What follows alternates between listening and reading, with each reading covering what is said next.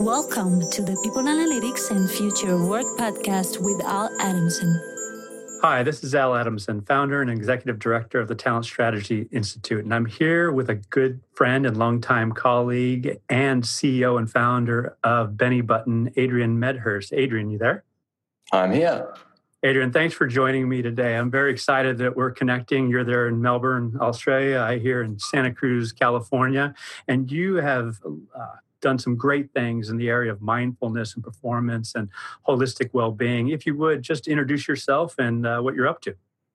Yeah, thanks, Al. Honestly, it is so good to be talking to you. And I love the fact that I can, there's an appetite for understanding this space more. So for myself, my background, I've got a doctorate in organizational psychology, and I was always passionate about the intersection of wellbeing and performance and how we need to support that in organizations. So after doing a lot of consulting and research, I've put together people analytics frameworks and strategies to drive improvement in wellbeing and performance for employees within organizations. Yeah, given that your background is something that is unique when we talk about people analytics and measurement, because you do have a great passion around using measures to better understand people and behavior. Can you speak to that a little bit? Oh, absolutely.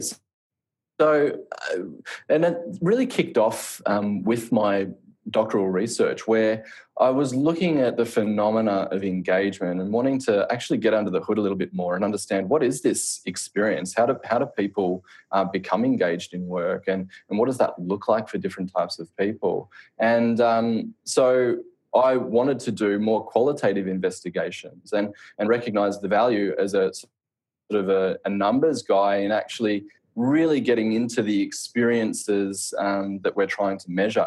And then on the back of that, it really fueled my real passion for saying, okay, well then how do I measure this quantitatively? And in my research, I came up with a new measurement model and a new scale for engagement and put that alongside competing measures in the literature and saw how it stacked up. And it just really fueled my fascination in how we actually take a phenomena or a concept and really get an understanding of its nuance and then turn that into something measurable and then look at how that construct actually relates to other variables of interest. So, and then, of course, fast forward, I've played that through in a number of different variables and areas that have become relevant and interesting to me, including mindfulness, but also what's increasingly important is this space of stress, but what I call stress mastery. So rather than a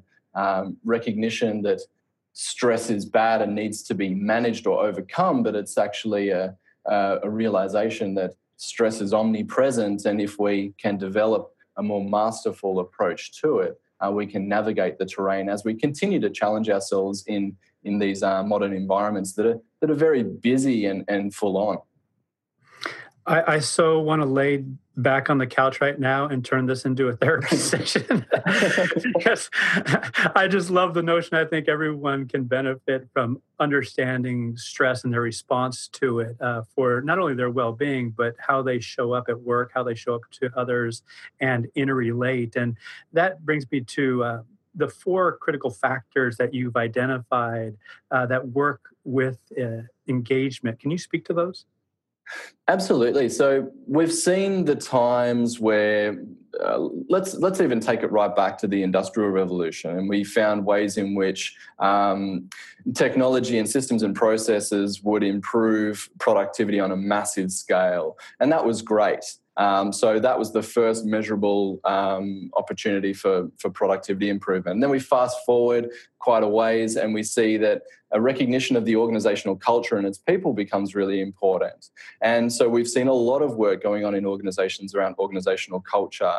Fast forward a little bit further and we're getting to an understanding of the employee's lived experience more at an individual level, but then through engagement measurement, we were aggregating that and looking at engagement across an entire organization.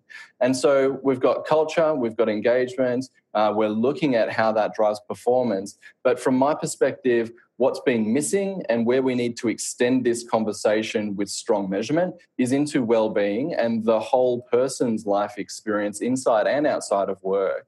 And that really gives us a whole spectrum from an individual's capacity, so their well-being, the organization's capacity in terms of its culture, through to employees' delivered contributions through their engagement and their performance. So those are the 4 critical domains that we need to have stronger measurement to inform action within business.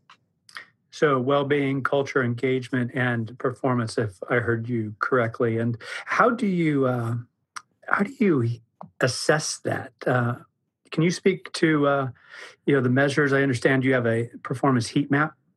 That's correct. So whilst we can look at these variables along a continuum from capacity to contribution, it's actually more of a depiction of the measurement set. But what we are recognizing through the way in which this needs to be modeled and measured is that well-being and performance really intersect. They're interdependent, and as a result, we put together a heat map for organizations because we've got one axis that looks at lower levels of performance through to high levels of performance, or what we might call levels of contribution from low to high.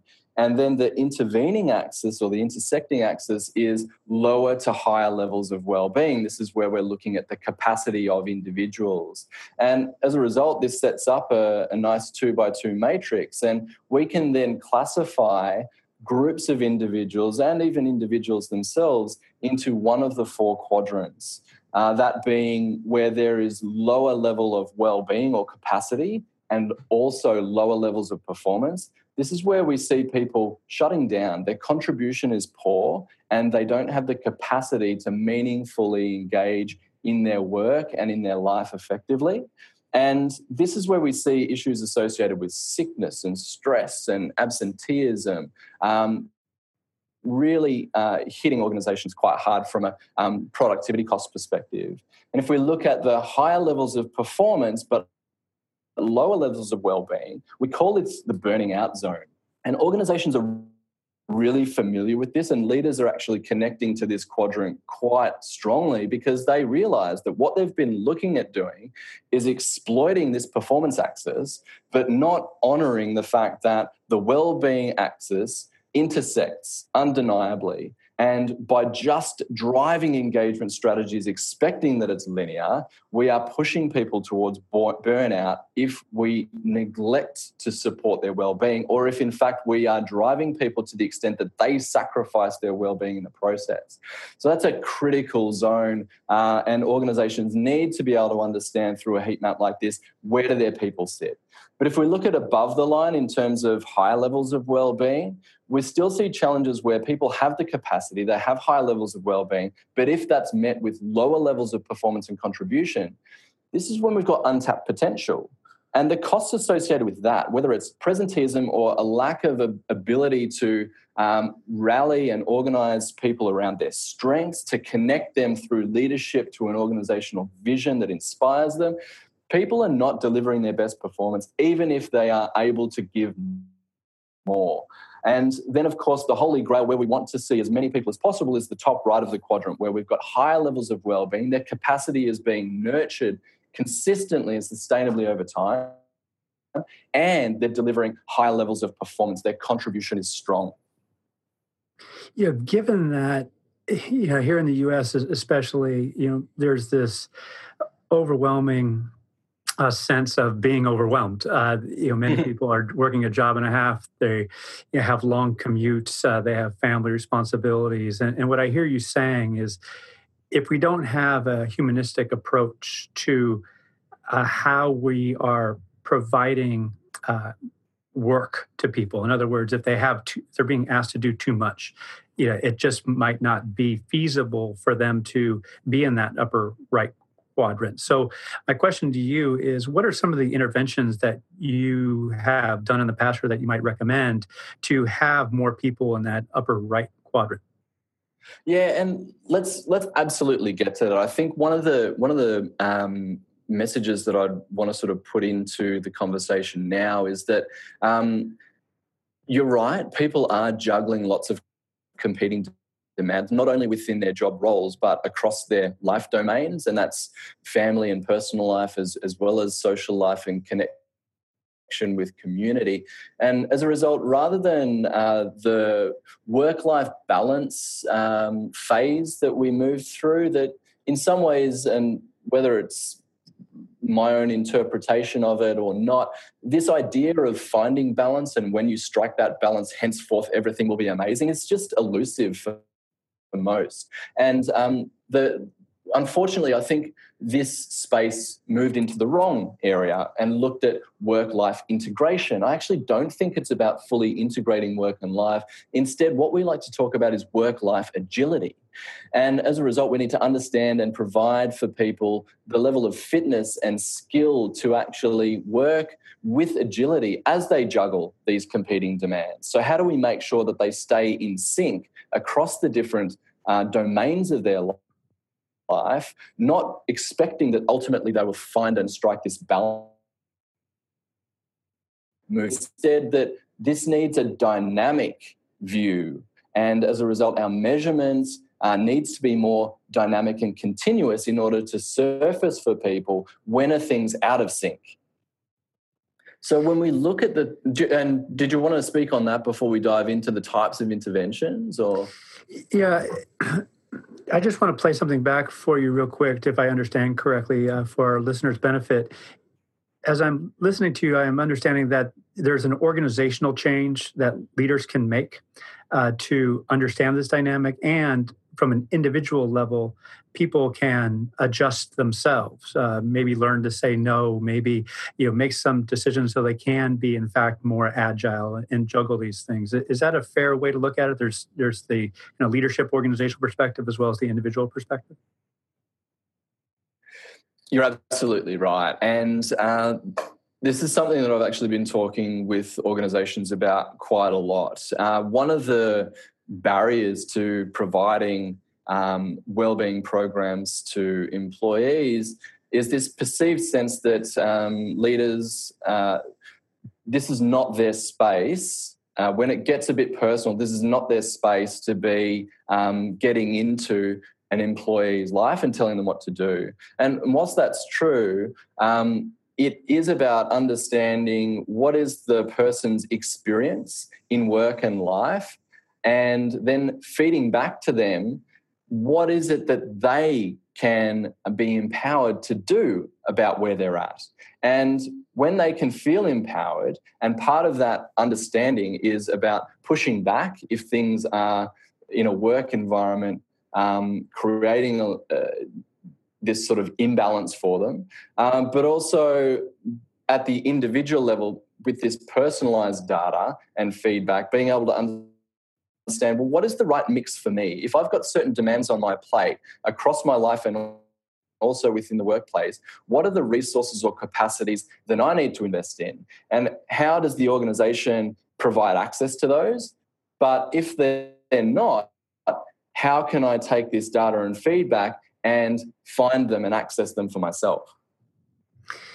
That's fantastic. So from a leader perspective, then going back to the earlier question, what are some of the things that they can do or that you'd recommend that they consider from an organizational perspective when you have, hundreds, maybe thousands of people that you're trying to shift the way they're showing up at work or shift the culture, shift the experience that they have in the workplace? What would you recommend?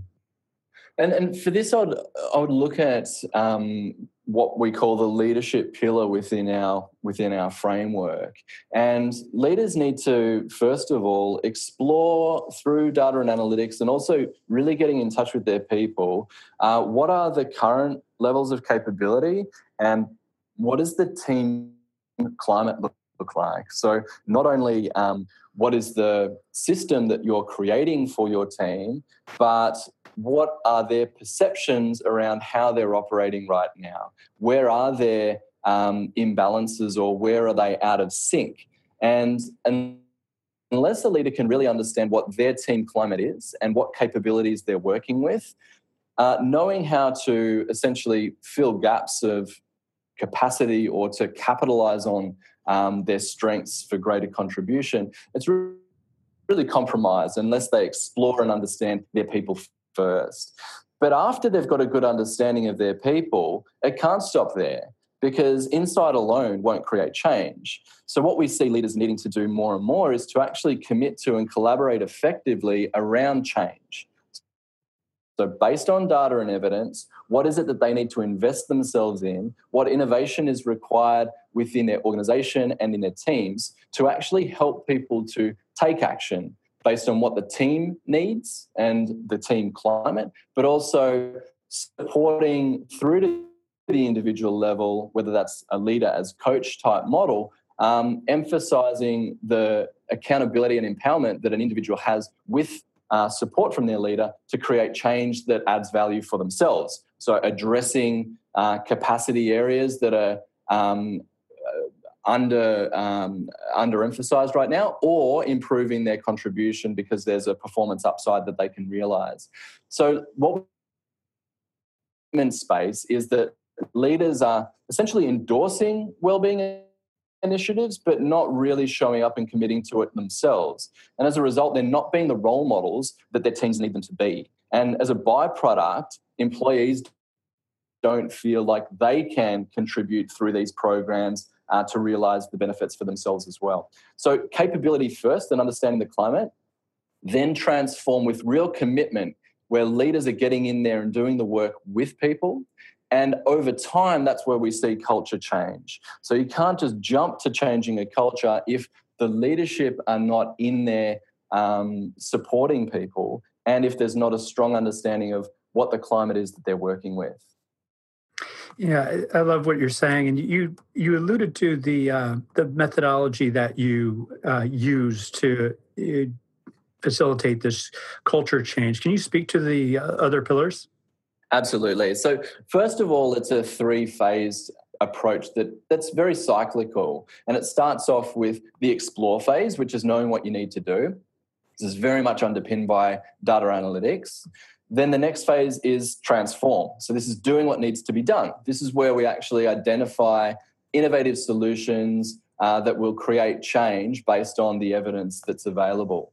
Then we evolve. That's the third phase. And this is being the best that you can by recognizing that this isn't an initiative or a transactional program one time only, but instead we need to learn from what has been transformed, integrate and embed it in new systems and processes in the way that we do work, and then feed that back through to the next round of explore. So how do we actually continue to evolve as a result of working through this cycle? Explore, transform, evolve, and move on forward.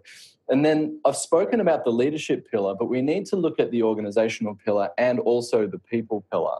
And from an organizational perspective, it's about getting the intelligence that drives targeted investment. So that's the data story at that organizational wide level.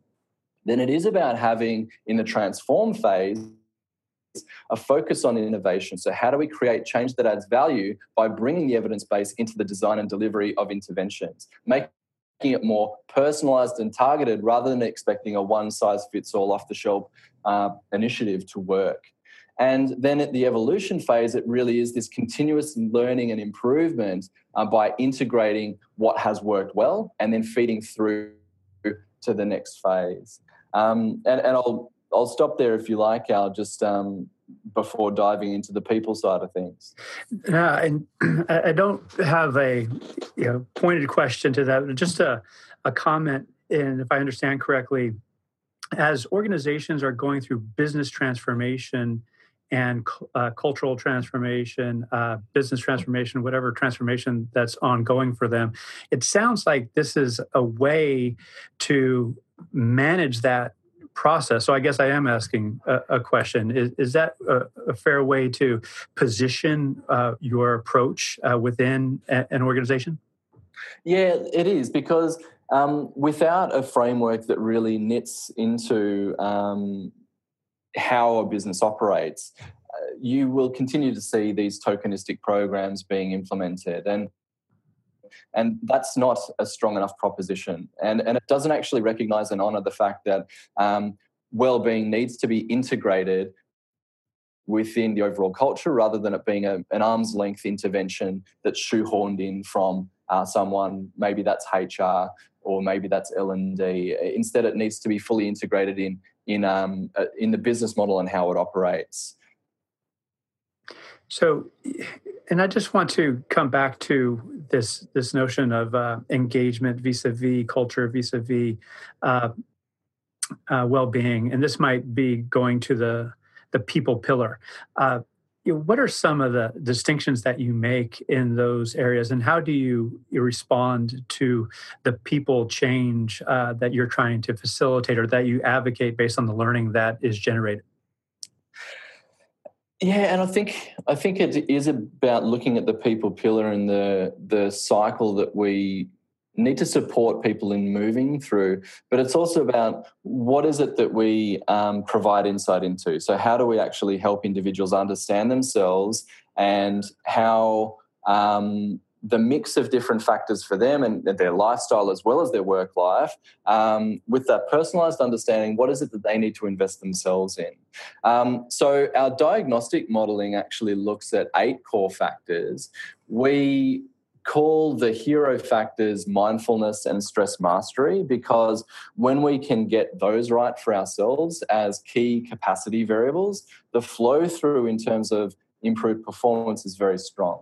Our ability to contribute our best day in, day out is optimized when we can be more mindful and connected to the best of ourselves in the moment, and we can master the stresses that we encounter as we inevitably will, pushing towards challenges and demands in these modern environments. So mastering stress and being mindful are key, but we also need to recognize that there are very internal well-being and performance drivers, including the rest and sleep that we get, our nutrition and hydration behaviors, and also the exercise, mobility, movement, strength, fitness that we have access to as a result of our lifestyle. And those things can be compromised in the workplace. People can put off these important internal wellbeing and performance drivers, eating at their desk, not taking breaks, staying too sedentary at work, working after hours to the extent that their sleep and rest is compromised because of screen time. I mean, they're just little examples of ways in which people can, whether it's culturally driven or individually driven, neglect to invest in important wellbeing areas. And then when we look more externally, we're looking at growth and ongoing learning. We're looking at connectedness and relationships and a sense of support in individual fields. And then, of course, the work-related aspect of how they contribute in the work context, which is where we spend most of our waking lives. And that really rounds out the 8 core factors where work-life agility needs to be understood and people need to learn about it. But beyond learning about it and through data and through resources, it's then about living it, practicing it consistently over time, not seeing this as an awareness-raising exercise, but seeing this as an opportunity to coach consistently, practicing routines that build capacity, that drive contribution over time. Yeah, I mean, I love what you're sharing. And I also want to attempt to empathize with listeners, whether they be people analytics professionals, HR leaders, heads of talent management, workforce planning, organizational design. I can imagine people are picking up aspects of what you're saying and say, hey, that relates to me, but this other stuff is, out of my scope. But you and I have long connected on the fact that culture change requires a systematic approach, systematic thinking, and these things are interconnected. Can you speak to that and the value of the approach that you're advocating? Absolutely, and I'm so glad that we're having this conversation, because it's recognizing that it is systematic, recognizing that we need a holistic approach that recognizes the whole human being and their experiences, that we can actually bring about the right kind of improvements. And I think, and I hope this doesn't take me off on too much of a tangent, but I think this is so necessary right now because the human being and our humanness is going to be increasingly important as we see innovations, including automation and artificial intelligence, starting to take over other parts of work that mean that the bits that are uniquely human are the things that we will need to emphasize and capitalize on moving forward. So how do we really understand and build up our humanness and capitalize on that within a work context? So I have gone off on a tangent a little bit. So did you want to rephrase that question and I'll tackle it again? No, it's not a tangent at all. I think you're spot on, because I would agree that the data, the proliferation of data, and the fact that people are constantly creating data consciously and unconsciously through data exhaust, it is creating some anxiety. It's also creating better insights for leaders to take action on. And if we don't appreciate the humans behind it, and as individuals ourselves who are creating and consuming this data, if we don't understand how we can use it to leverage a better experience, not only in work, but in life, then, it begs the question, what the heck are we doing all this for? Why do data and analytics? And so, no, it's not a tangent at all. And in fact, I would just ask you to, as we start to wrap up here, speak to the fact that, or I shouldn't say fact, speak to the notion that having the systematic approach, technology, people, process, governance, and what have you, that we have to have some overarching framework to think about how the humanity and well-being of an individual affects their experience, and how we bring about those experiences through those different dimensions. And in turn, how can we manage this or help facilitate positive experiences over time as leaders of organizations? So what I hear you bringing forth is truly a systematic approach to get at this. And am I correct in summarizing what you're sharing in this way? Absolutely, and it's something that really needs a lot of attention, because I know we've covered a lot of ground in a short space of time. But without a robust framework brought to the design and delivery of programming, whether it's well-being, we've spoken a lot about well-being, but really well-being and performance, our capacity and our contribution, they are interconnected and we can't separate them. So as a result, the imperative is that driving performance moving forward, which is something that we're all familiar with as a focus, in the absence of well-being, there's no room for that moving forward. And as a result, frameworks that are designed with the intent of bringing these two things together are what is going to support organizations in more skillfully and intelligently doing this work, changing the employee experience, improving organizational cultures, and recognizing the work-life agility that employees inevitably face as they go about their lives. Outstanding. I truly love what you're sharing, and I'm glad you're doing what you're doing. And I believe those that you work with share that sentiment. And I'm glad you're promoting this approach. As we do wrap up here, a couple more quick questions. First, why Benny Button? What's that about? So Benny Button is the business that is setting up these analytical systems and personalized analytics and profiling, organizational heat maps, and also setting up digital platforms to support people in accessing curated and personally relevant well-being and performance improvement strategies. And Benny Button, really, the name stuck and people loved it, but it came from a play on the metaphor from the curious case of Benjamin Button, where he aged backwards. We essentially wanted to bring into organizations a well-being focus that meant that people's sense of vitality, their youthfulness was improved over time, and they were in fact aging backwards. Their well-being and longevity was optimized as a result of turning the dial on these stress-laden environments that we work in that are really compromising our well-being and as a result compromising our lifespan. So that's where that came from. Love it. And how can people get in touch with you? So bennybutton.com is our website, and I'd encourage people to take a look online, because we do have the framework spelled out really quite simply. And that's somewhere where people can access us and look through to the contact page as well. Also, dradrianmedhurst.com is my own personal website, where, again, I'll have the same sorts of messages provided there. So through Benny Button and also my own thought leadership, I'm out there speaking on this stuff all of the time. And so appreciate you bringing me on to chat about this stuff, Al. Absolutely, my pleasure. Needless to say, I'm a fan, and I'm just really excited that, again, just to echo what I said earlier, that you are connecting the individual experience with the role leaders play in creating that experience, that you're bringing together. That is, it's all too rare. And moving forward, like you, I imagine, I hope there is going to be a greater connection between the two. So thanks for doing what you do. Thanks so much, Al. Appreciate it. All right. Thanks again. See you soon. And thank you all for listening. And we'll see you at the People Analytics and Future of Work Conference, February 1st and 2nd. And check out PAFOW.com, PAFOW.com for upcoming events. And don't forget to join the Global People Analytics Network at globalpeopleanalytics.net.